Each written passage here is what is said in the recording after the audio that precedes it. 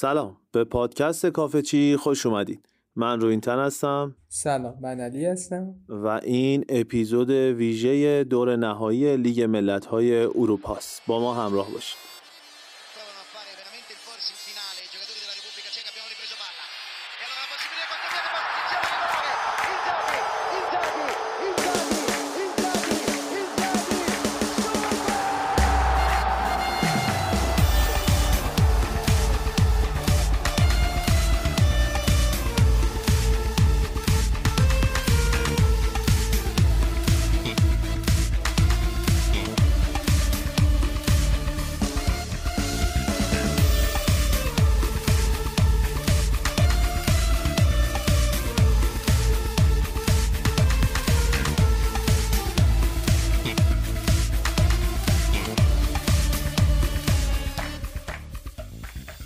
سلام مجدد خدمت شنونده های پادکست کافه چی. در خدمتتون هستیم با بررسی دوتا بازی ایتالیا در دور نهایی لیگ ملت‌های اروپا. ایتالیایی که بعد از قهرمانیش توی یورو اولین محک جدیش رو تقریبا خورد و حالا اتفاقای عجیبی که توی این بازی افتاد.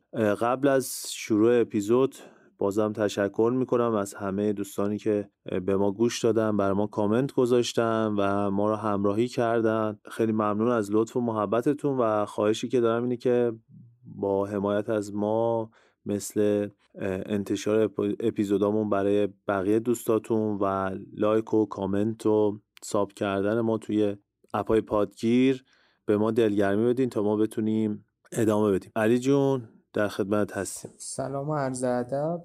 یه دونه اپیزود دیگر رو داریم با هم جلو میبریم. خب دوست نداشتیم مثلا فضای اپیزود توی چنین فضایی باشه بعد از یه مسابقه رده‌بندی و قطع شدن اون روند شکست ناپذیری تیم ملی ایتالیا. اما خب به هر حال فوتبال و خب هیچ وقت هم به قول آقای هانزل هتل هیچ گارانتی توی فوتبال وجود نداره که شما همیشه پیروز بشید و به هر حال اون روزی که قرار بود این رونده از بین بره هم رسید و ایتالیا یه بازی رو باخت و در این اپیزود ما این قضیه رو با هم بررسی میکنیم. بله خب قطعا طرفدارای فوتبال ایتالیا میدونن که ایتالیا جلوی اسپانیا بازی داشت. حالا قراری که داریم اینه که خود بازی حالا تحلیل فنیش و اینا خیلی حجم کمتر داشته باشه و حجم بیشترش اختصاص پیدا کنه به هو کردن دوناروما توسط طرفدارای میلان و تکرار یه واقعه تاریخی که حدوداً 20 سال پیش 30 سال پیش برای ایتالیا اتفاق افتاده بود. واقعا من خودم خیلی حس و حال مناسبی ندارم چون باخت بد شکلی بود، بد جوری بود و نمیدونیم چی جوری واقعا باید شروع کنیم. اما علی اول بریم سراغ خود بازی و اتفاقایی که توی بازی افتاد. فکر کنم تنها نقطه دلگرم کننده این بود که ایتالیا یه ستاره داره که بازی رو در میاره، فدکیزا. اما خب ایتالیا در نهایت 2-1 باخت. علی به نظرت اگر که بونوچی اخراج نمیشد و اون جو برای ایتالیا به وجود نمی اومد، از نظر فنی زور ایتالیا به اسپانیا میرسید؟ خب قبل از حالا صحبت در مورد هر چیز در مورد بازی باید بگیم که اگه قطعا این فاصله حالا ضبط اپیزود با شکستمون خیلی زیاد نمیشد، خیلی چیزا تغییر میکرد، چون از لحاظ احساسی حالا حداقل چند روز این باخته همه رو تحت تاثیر قرار داده بود. اما در مورد خود بازی بپردازیم، ما زمانی که این بازی شروع شد خب قبل از بازی خیلی یا شانس کمی واسه اسپانیا قائل بودن توی این بازی.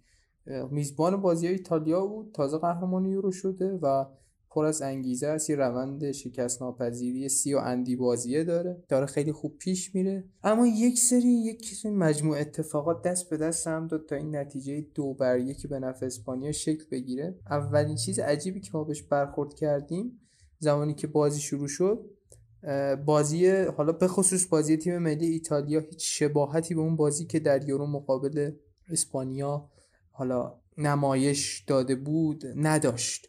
خب یعنی از ابتدای بازی خب هر دو تیم مبنای بازیشون رو روی پرسینگ سنگین گذاشته بودن این پرس از سوی اسپانیایی چیز غیر قابل انتظاری نبود.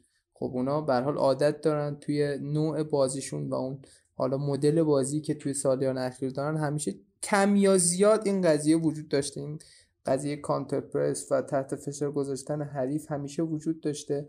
اما ما اینو از ایتالیا هم دیدیم اما در چنین بازی‌های کمتر دیدیم ایتالیا این پلن رو اجرا کنه، اونم در ابتدای بازی. شما برید مثلا بازی مهم تیم ملی ایتالیا رو توی یورو بررسی کنید جلوی انگلیس یا جلوی خود همین اسپانیا، می‌بینید یه مقاطعی از بازی عقب میشینه تیم، اما این بازی از همون ابتدا هم ایتالیا پرس میکرد هم اسپانیا پرس میکرد. تا زمانی هم که بازی 11-11 بود واقعا توی این امر پرسینگ اگه نگم ایتالیا از اسپانیا موفق تر بود، واقعا چیزی هم کم نداشت. همونقدر که اسپانیا موقعیت خلق کرد ایتالیا موقعیت خلق کرد. چه میدونم شوت برناردسکی به تیرک خورد، ضربه اینسینیه به بیرون رفت و واقعا من مثلا انتظار نداشتم بازیکن مثل جورجینیو انقدر خوب تو این امر پرسینگ و بازپسگیری توپ شرکت کنه، چون اولین پلن تیم حریف برای مهار ایتالیا، یه تیم وقتی میخواد جلوی ایتالیا بازی کنه اولین پلنش قطعا مارک کردن جورجینیوه که اسپانیا توی این بازی این کار انجام داد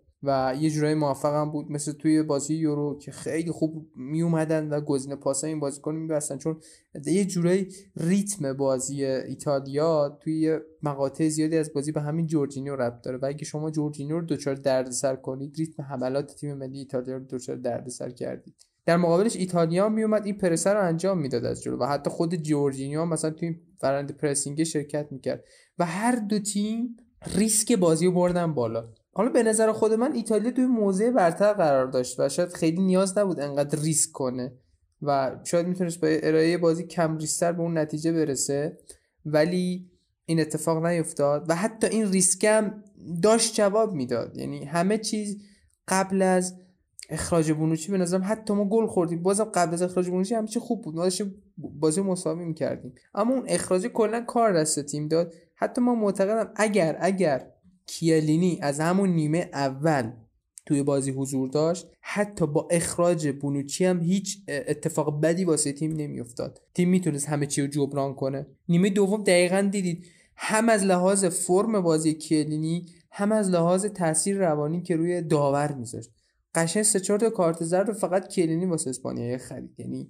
میومد اعتراض میکرد کاملا همه چیز، هر حرکت و هر اکتی که کیلینی داشت در راستای پیشبرد برنامه‌های تیمی بود و تحت تاثیر گذاشتن داور که یه مقدار به تیم کمک کنه. در مجموع از لحاظ فنی تا زمانی که دو تیم 11-11 بودن هیچ کمبودی نداشت ایتالیا نسبت به اسپانیا. حالا بعد از 10 نفره شدن دیگه ایتالیا ناچارن عقب نشست، بعدش کیلینی اومد، بعدش هم یه سری مسائل دیگه مثل هو کردن دوناروما و یه سری بدشانسی‌های دیگه باعث شد تا ایتالیا این بازی رو ببازه. علی واقعا حضور کلینی به نظرم ایتالیا رو نگه داشت که یعنی نتیجه فاجعه بارتر نشه، ولی طرف دیگه موضوع هم خب واقعا هافک 17 ساله اسپانیا به نظرم خیلی عالی بازی کرد و حالا با هم قبلش صحبت می‌کردیم، من گفتم که اگر بخواستیم به حال این بردای ایتالیا که ابدی نبود و این روند شکست ناپذیری ابدی نبود، ولی اگر قرار بود که یه نقطه رو انتخاب کنیم برای باخت و برای اینکه یه شوک به تیم وارد شه و اون غرور قهرمانی یورو بخوابه و تیم توی جام جهانی نتیجه بگیره، یعنی خب به حال یه یورو، یه لیگ ملت‌های اروپا و یه جام جهانی اگه ما فرض کنیم، خب بین این سه تا قطعاً کمترین وزن و لیگ ملت‌های اروپا به خودش اختصاص میده. هرچند که آوردن قهرمانی پشت سر هم همونجور که تو اپیزود قبلی گفتی برای اینکه تیم اون جاه طلب باشه و طمع جام داشته باشه خیلی خوبه، ولی اگه قرار باشه که یه دونه رو ایتالیا از دست بده و در عوض اصطلاحاً اون چک به موقع رو بخوره، این بازی خب بهترین موقع بود. همین که اسپانیا یه تیم خیلی جوونی رو تو زمین فرستاده بود و اینکه خب بازیکن‌های ایتالیا بفهمن که یعنی تو باد اون غروره نخوابن که خودشون رو از پیش برنده بدونن و اینکه به نظر من درسته خیلی تلخ بود ولی در ادامه راه میتونه این خیلی کمک کنه، مخصوصا اینکه حالا بازی بعدی هم که بردن جلو بلژیک، من راستش اصلا بازی رو ندیدم، یعنی من که خودم طرفدار برگزاری بازی ردبندی ام چون هر فوتبالی که برگزار میشه رو دوست دارم، ولی این بازی دیگه اصلا خیلی بی‌مزه بود برام، چون اون جلوی اسپانیا خب باخت بدی آورد، ولی بعد باخت که نگاه میکنی خب شاید تبعات مثبتی هم واسه تیم داشته باشه. علی به نظرت تو چی؟ به نظرت این باخته میتونه این کارکردو داشته باشه واسه ایتالیا؟ باخته که اصلا، حالا خودت میدیدی دیگه، اون تایم داشتیم با هم صحبت می‌کردیم، باخت که اصلا واسه من قابل قبول نبود این باخت. چون همونطور که اشاره کردی من معتقدم یه تیم وقتی یه دورانی رو شروع میکنه باید تو طول اون دوران فقط و فقط جاه طلب باشه، تحت هر شرایطی به اون نتیجه برسه. و یکی از بدترین چیزهایی که تو این موقع رخ میده اینه که تو دست بالاتر رو داشته باشی، تیمت سر باشه، تو موضع برتر باشی، با یه حرکت بچگانه، با یه ریسکی، با هر اتفاقی توی جام از دست بدی. خیلی اتفاق بدی. البته وقتی طرفدار ایتالیا باشید باید به این قضیه عادت کنید. بعد بازی هم داشتیم صحبت میکردیم، نمیشه طرفدار مثلا فوتبال ایتالیا بود ولی با این قضیه آشنا نبود. دقیقاً وقتی شما طرفدار این تیم هستید، وقتی به نقطه‌ای میرسید که احساس میکنید همه چی خوبه و قرار موفقیت هاتون ادامه دار باشه، دقیقاً همون لحظه است که اون ضربه غیر قابل انتظاره به شما میخوره و یهو همه چی وارونه میشه و همه چی برعکس میشه. کلا حالا توی فلسفه هواداری فوتبال این نظریه که وجود داره اینه که میگن وقتی حالا هوادار یه تیم میشید، یه بخشی از شخصیت خودتون رو هم توی اون شخصیت تیم، توی اون ایدئولوژی اون باشگاه یا اون تیم پیدا کردید. یعنی قطعا واسه همه پیش اومده که حالا مخصوصا طرفدار فوتبال ایتالیا که توی هر مقطعی از زندگیشون با این قضیه برخورد کردن که شاید یه جاهایی دست بالاتر رو داشتن و اگه یه مقدار جاه طلبتر عمل میکردن اون چیزی که میخواستن میرسیدن. این یه قضیه است. نقطه امیدوار کننده و نیمه پر لیوان این چیزی که بهش اشاره کرد خیلی نکته خوبیه.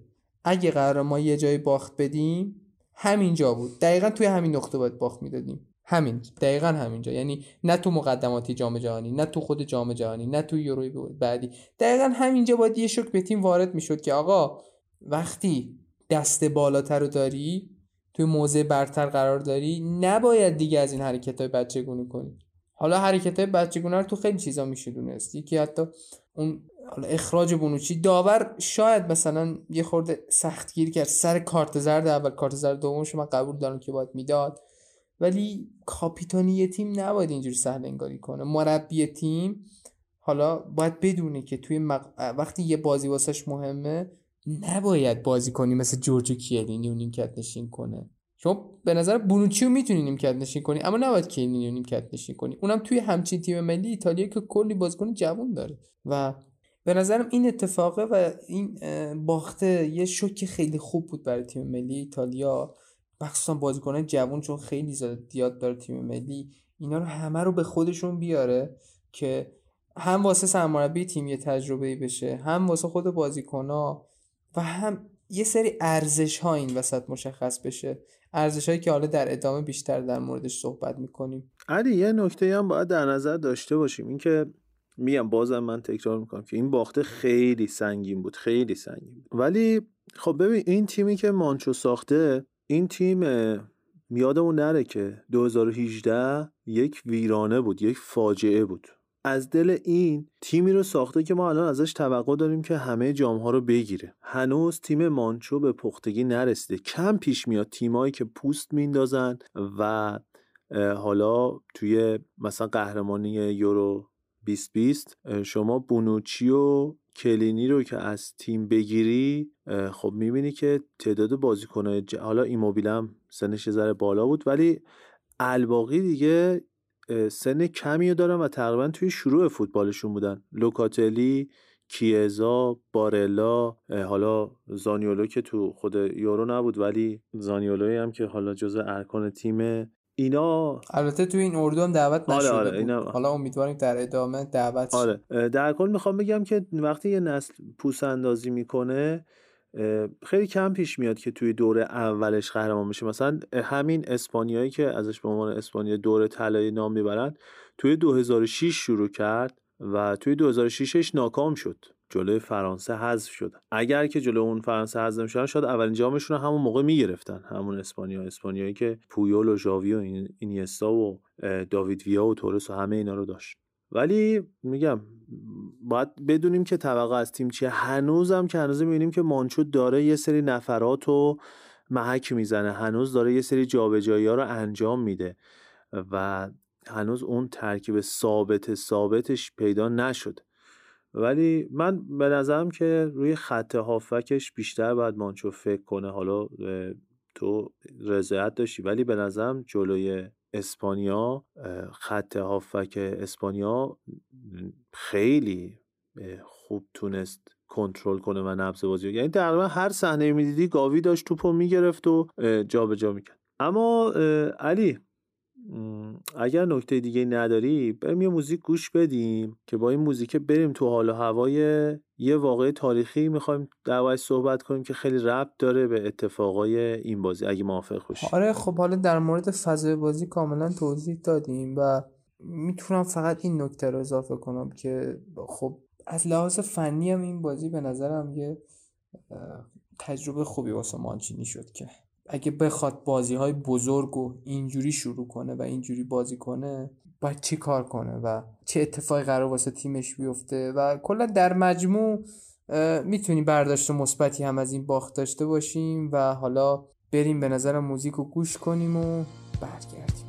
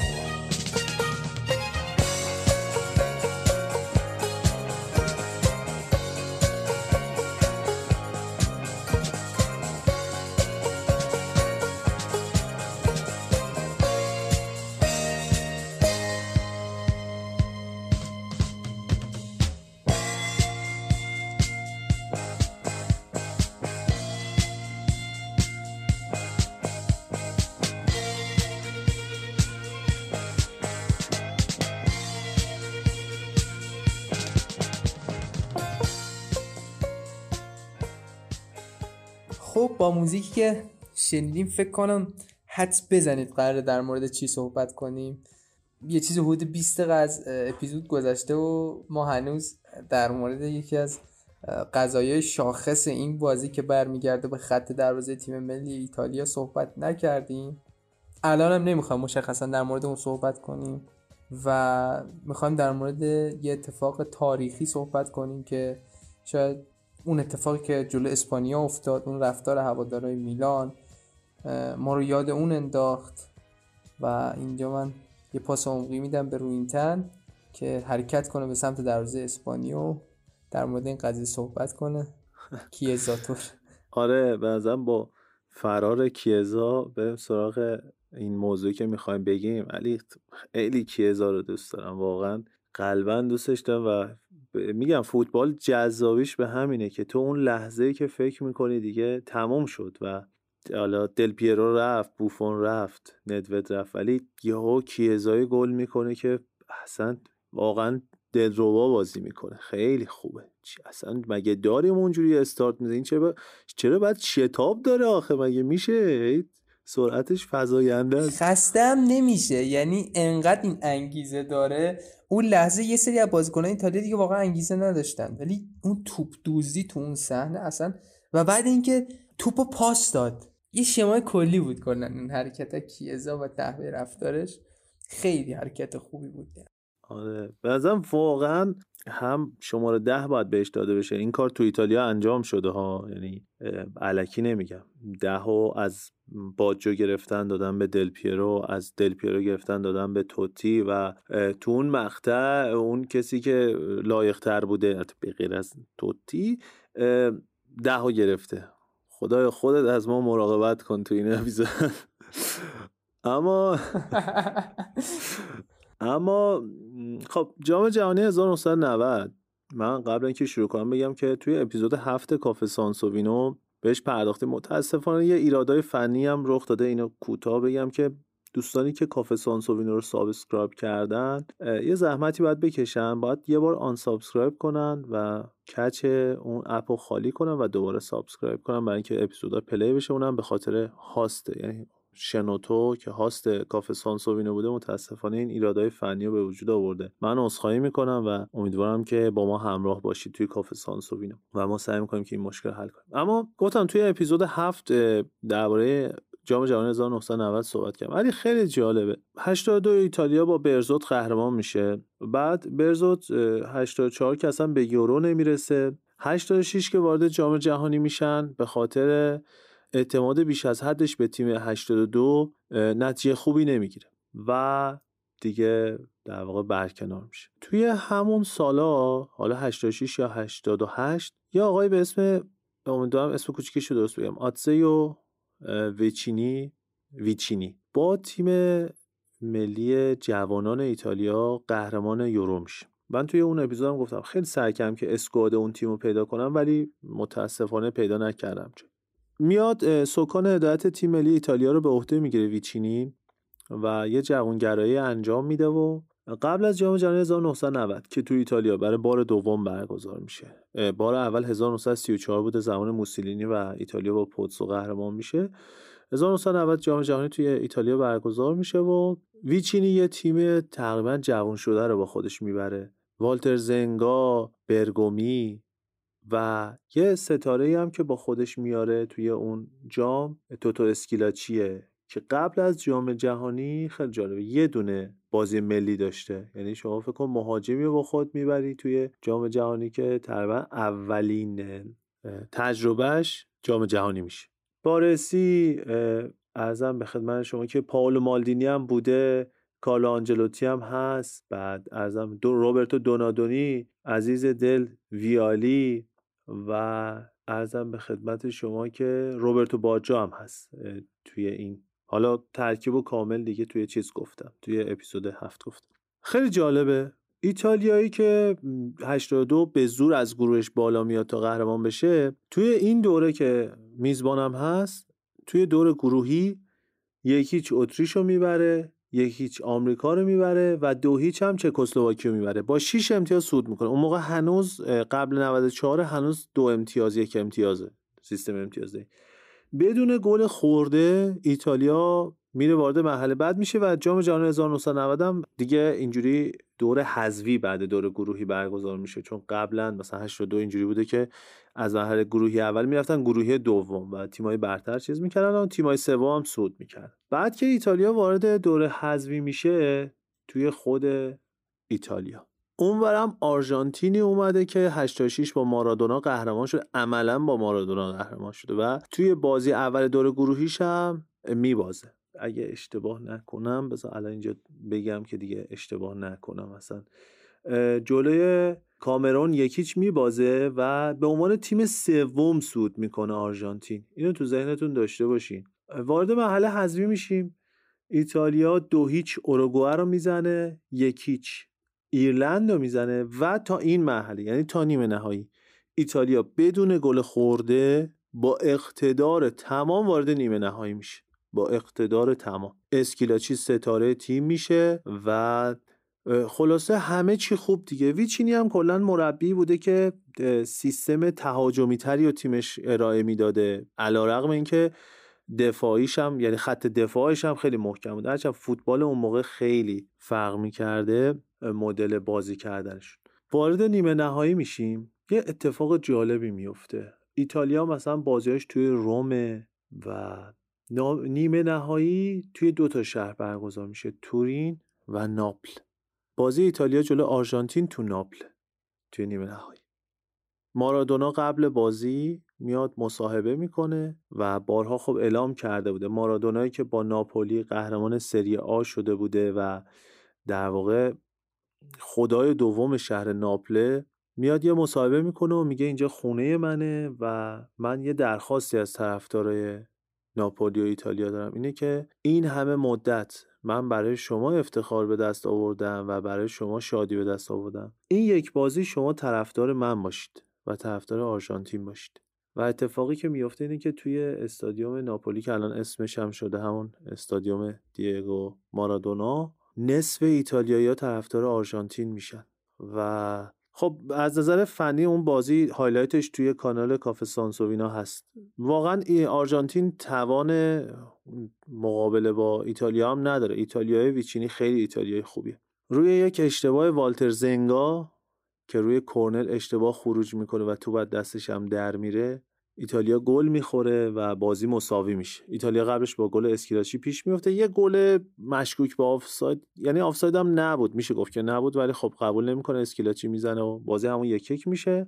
بازی میکشه به پنالتی و تو پنالتی دونادونی پنالتیشو خراب میکنه و به همراه یکی دیگه و ایتالیا حذف میشه. یعنی ایتالیا راهی فینال نمیشه.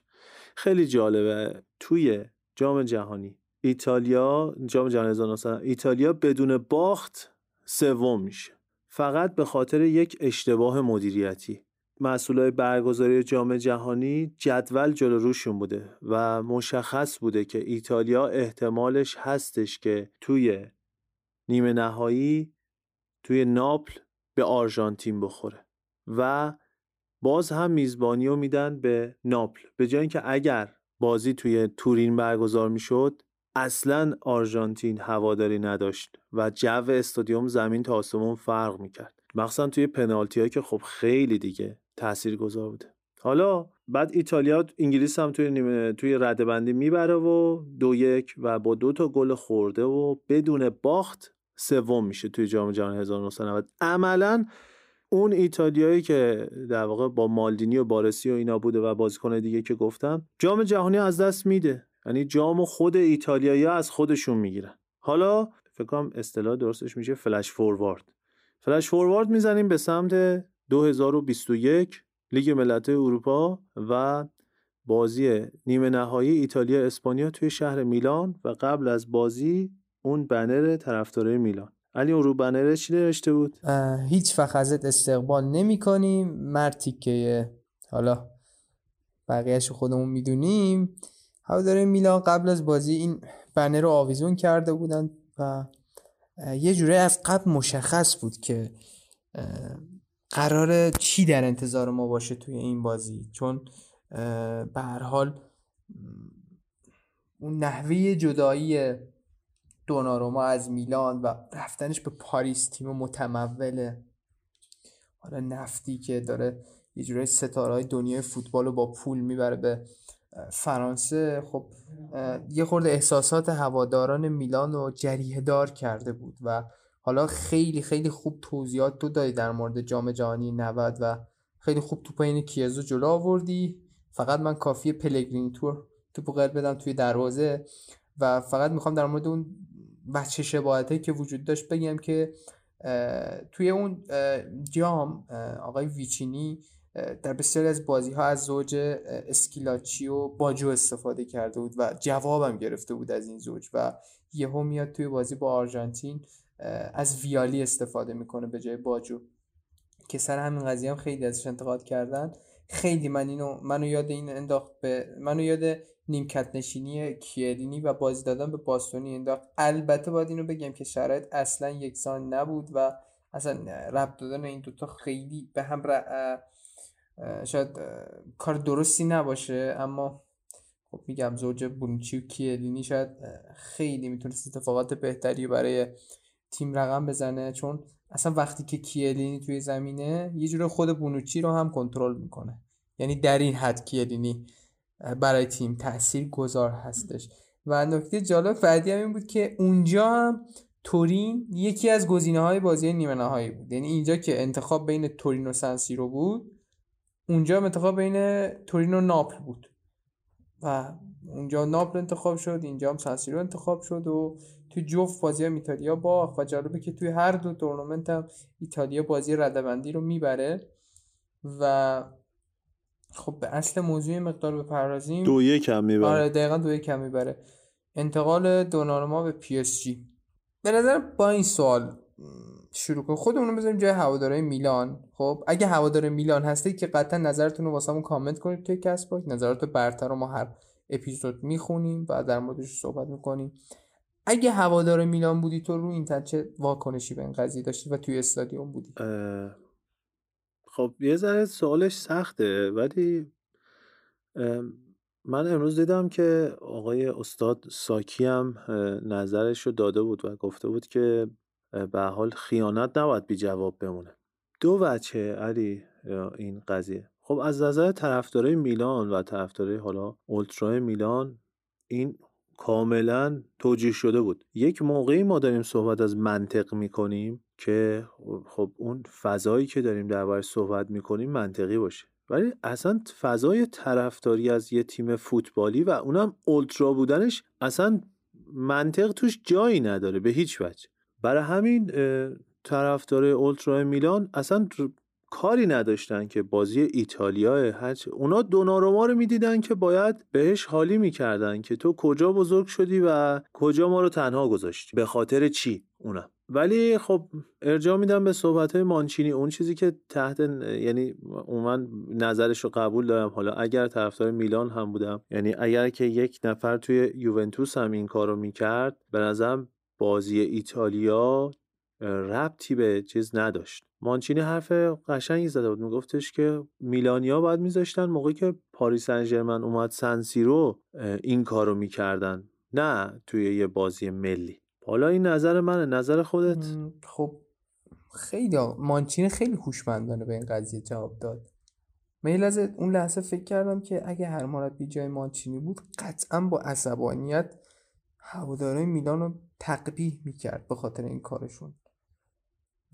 ولی حالا خود من چون توی اشلای کوچیکتر یه مقدار تجربهشو داشتم، وقتی که دیگه حالا به هواداره میلان کاملا حق میدم یعنی این قضیه عادیه، ولی وقتی که پای تیم ملی وسط میاد، این جمله دوست دارم تو جمله کلیشه‌ای استفاده کنم، ولی اون علاقه به تیم ملی ایتالیا انقدر زیاده حاضرم برای نتیجه گرفتن اون تیم هر کاری بکنم، حتی اینکه حداقل برای یه مدتی موقت یه خیانتی رو بی جواب بذاریم و در نظر نگیریم که دوناروما با چه اوضاعی راهی پاریس شده.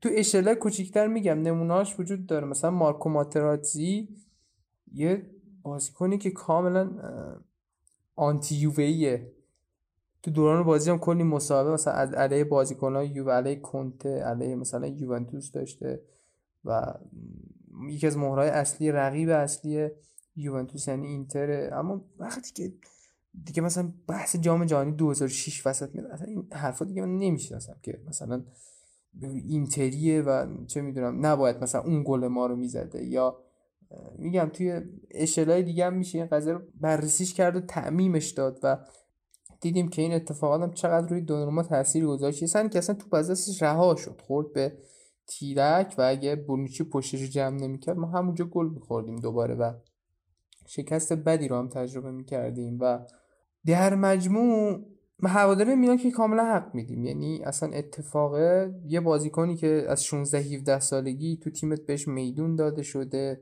و سوتیاش رو تو تیم تو داده، اشتباهش رو تو تیم تو کرده، تو تیم تو به بازیکن بزرگ تبدیل شده و بعدش بدون هیچ بازدهی مالی برای تیم از تیم جدا میشه و نمیره یه گزینه معقولی هم انتخاب نمیکنه، میره پی اس جی.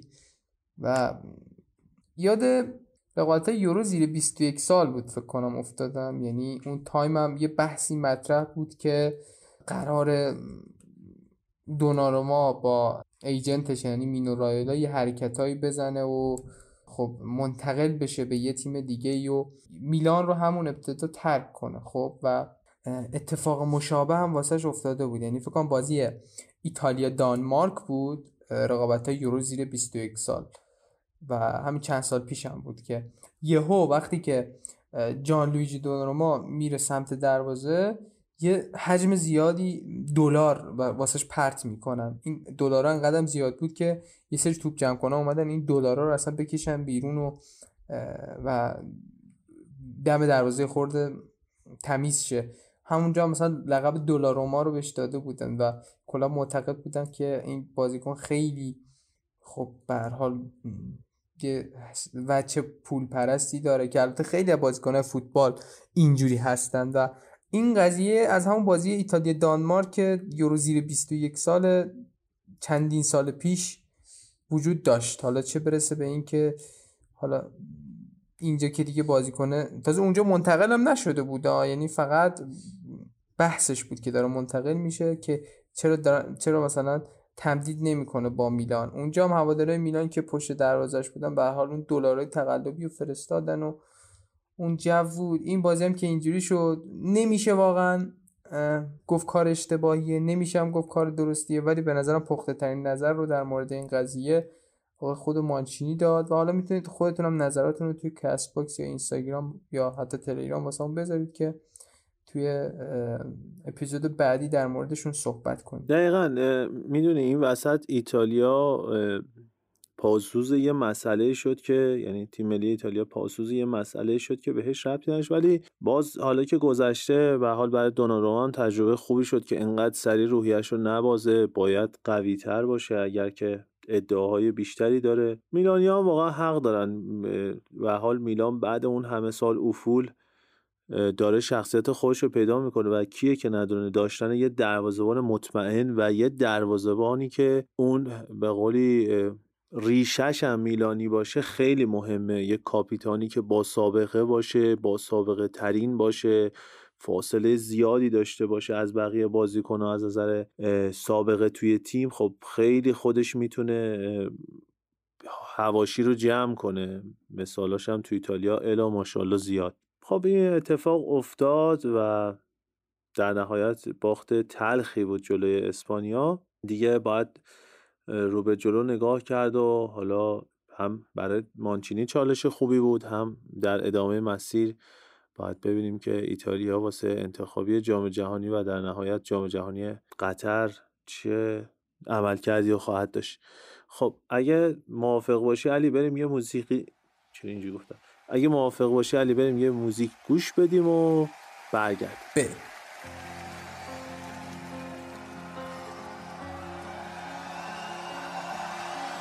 Chiudo gli occhi e penso a lei, il profumo dolce della pelle sua, è una voce dentro che mi sta portando dove nasce il sole. Sole sono le parole, ma se vanno scritte tutto può cambiare, senza più timore te lo voglio urlare, questo grande amore, amore, solo amore, è quello che sento. Dimmi perché quando penso solo a te. Dimmi perché quando vedo solo te. Dimmi perché quando credo solo in te. Grande amore. Dimmi che mai, che non mi lascerai mai. Dimmi chi sei, respiro dei giorni miei d'amore. Dimmi che fai, che solo me sceglierai. Ora lo sai, tu sei il mio unico grande amore.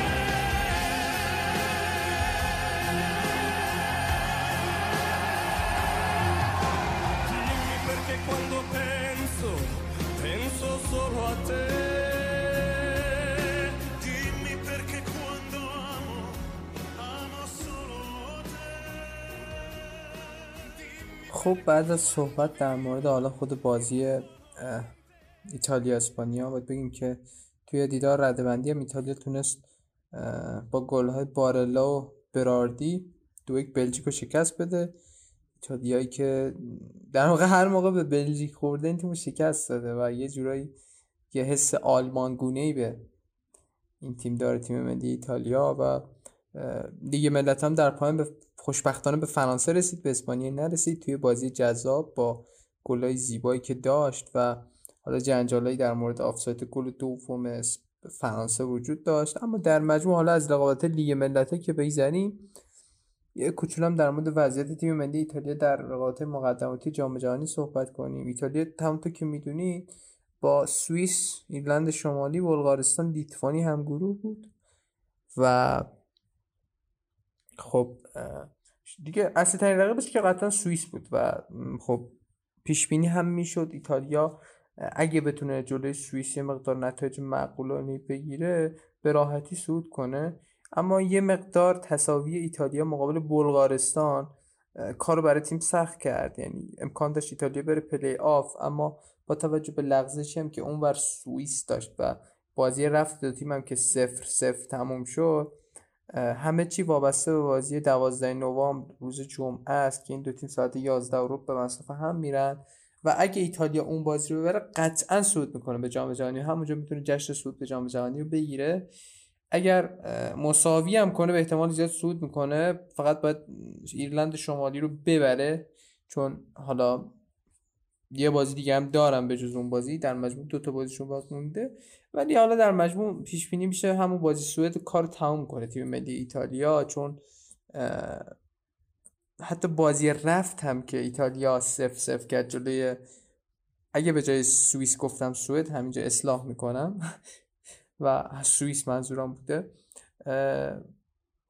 بازی رفتم دقیقه 53 پنالتی از دست تیم ملی ایتالیا، موقعیت هم زیاد داشت اون بازی و حالا نشد که بشه اون بازی ایتالیا ببره و حالا یه جوری مطمئن باشه از صعودش به جام جهانی. اما در این قضیه مشکلی وجود نداره، حالا آرزوی موفقیت هم میکنیم برای ادامه راه و یه جوری دیگه بحثمون در مورد تیم ملی ایتالیا تمام میشه رو این تن. بله دقیقا یه ماه دیگه 21 آبان و 24 آبان 2 تا بازی ایتالیاس مقابل اول سوئیس و بعدم ایرلند شمالی که امیدواریم راحت ایتالیا بتونه بره به جام جهانی. اما در آخرم کامنت های اپیزود 7 رو که درباره انتظارات از آلگری پرسیده بودیم میخوایم بخونیم.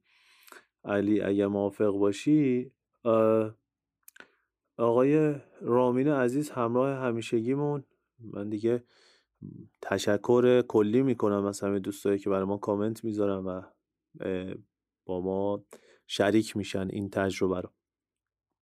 آقای رامین عزیز نوشته که متاسفانه ساختار اداره یووه در حال حاضر این اجازه رو به هیچ سرمربی نمیده که پروژه جاه طلبانه را آغاز و به انجام برسونه، چون تداوم چنین پروژه‌ای نیازمند سپردن سکان به شکلی تام و تمام به سرمربی، آن هم در چندین فصل متوالی. نمونه موفق و در حال زیست چنین پروژه‌ای لیورپول کلوپ است. یووه نشون داده میتونه فصل‌های متوالی سرمربی رو ابقا کنه، اما به 3 شرط: نتایج آبرومند در سری آ، حذف آبرومند در لیگ قهرمانان اروپا، عدم اعتراض به نحوه خرید بازیکن. در واقع با چنین شرایطی کار کردن فقط از عهده یک نابغه کاربلد قانع ساخته است و این نابغه کاربلد قانع کسی نیست جز ماسیمیلیانو آلگری. او در یکی از آخرین مصاحبه‌هاش رسیدن به فینال لیگ قهرمانان اروپا را هدف خود اعلام کرده است. توجه شما را به این نکته جلب می‌کنم که رسیدن و نه بردن فینال. دلیل این هدف گذاری را خود او بهتر از هر کسی می‌داند. جاه طلبی لازم در یوونتوس وجود ندارد و این را از نحوه خرید بیشمار بازیکن آزاد متوسط میتوان دریافت. قهرمانی در لیگ قهرمانان اروپا علاوه بر نبوغ و کاربلدی سرمربی، بازیکنانی سطح بالا رو میطلبه که چند فصل در کنار هم تیم شده و در لحظات سرنوشت‌ساز تفاوت‌ها رو رقم بزنند. پس پاسخ کوتاه به پرسش شما اینه: با چنین روند دنباله‌داری در خوشبینانه‌ترین حالت قهرمانی سری آ. خیلی ممنون از آقا رامین عزیز. آقای علی خوری فرمودن که عالی بود، به عنوان یه میلانی سقوط به سری بی. خب این محقق نمیشه متاسفانه این انتظارتون از آلگری. و علی رضایی عزیز گفته که اینو به عنوان طرفدار میلان میگم، یووه ترسناک، یووه که همش 1-0 میبره. من هیچ وقت از یوونتوس هجومی نترسیدم. آره باش موافقم که کلا تیمی که یکیچ ببره خیلی تیم خطرناکی میشه. ممنون از میلانیای پرشماری که با ما همراه هستن. آقای دانیال سپهریاری عزیزم گفته که از آقای آلگری انتظار دارم رفت و برگشت به اینتر ببازه، که ما هم همین انتظار متقابل رو از آقای اینزاگی عزیز داریم. و حالا زیرش هم به سری بحث‌های شکل گرفته زیر این کامنت. اما بریم سراغ کامنت همچین پرپیمون قرص و قرصدار دیگه‌مون، آقای محمد صادق رمضانی. سلام به دوستان کافه چی، دوباره با یه کامنت طولانی اومدم. یه انتقاد کوچیکی بکنم. به نظرم چون هر دو یووه‌ای هستیم، برای اینکه طرف یووه رو نگیرین و یووه کست نشه، یکم از اون ور بوم میافتین. خصوصا روی این تن عزیز که حالا منو میگه دستش درد نکنه. آلگری واقعا جلوی توخل شاهکار کرد. خوابوندن مچ توخل اونم اینجوری کاری نیستش که از عهده هر کسی بر بیاد. و مثلا این فصل فقط گواردیولا اونم با کلی هزینه انجام داده بود.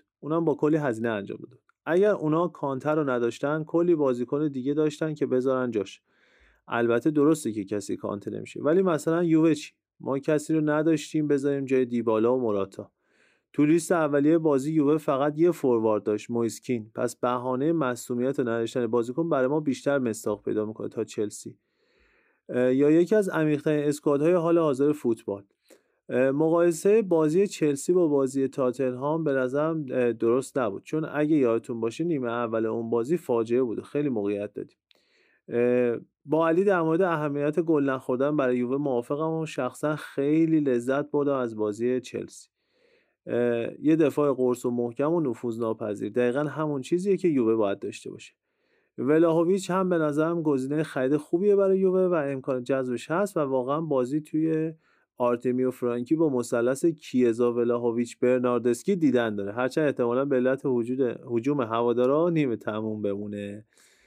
در مورد سوالتون، به نظرم بیشترین توقعی که میشه از آلگری داشت اسکودتو به اضافه کوپا که زیاد مهم نیست، به اضافه حضور تو 1/4 نهایی چمپیونز لیگ.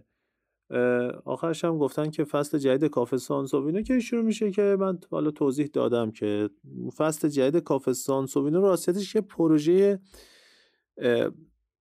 بزرگیه، من و علی داریم انجامش میدیم و برای اینکه کیفیت رو بالاتر ببریم، این حالا صبوری رو از شنونده ها خواست داریم که یه کوچولو صبورتر باشن، برای اینکه یه به قولی یه حالت اطلس و دانشنامه بشه اصلا اون اپیزودهایی که ما درباره هر فوتبال هر منطقه ایتالیا که صحبت میکنیم. اما آخرین کامنت هم امیرعلی سالک روشنی عزیز نوشته که سلام، به نظر مهمترین کار آلگری زنده کردن دی ان ای باید باشه. تیمی مستحکم در دفاع و بی‌نظیر در ضد حمله و حتی اگر جام نیاره و این کارو کنه موفق بوده. بله، خیلی ممنونم از نظرات شما. ببخشید که من یکم روخونیمم ضعیفه. و علی در آخر حالا قبل از صحبت پایانی بگم که این اپیزود حالا جهت حفظ اون روند همیشگیمون بدون هیچ متن از قبل نوشته شده و به صورت بداهه حالا ضبط کردیم و شاید حتی حالا توی حس و حال خوبی هم نبودیم به خاطر باخت تیم ملی ایتالیا، اما واقعا از شما ممنونیم به خاطر کامنت هایی که میذارید و حالا امیدواریم که این روند هم ادامه داشته باشه و در پایان میتونم بگم که سری آ ببینید و لذت ببرید. بله، ما خیلی زود برمیگردیم تا اپیزود بعدی. چاو.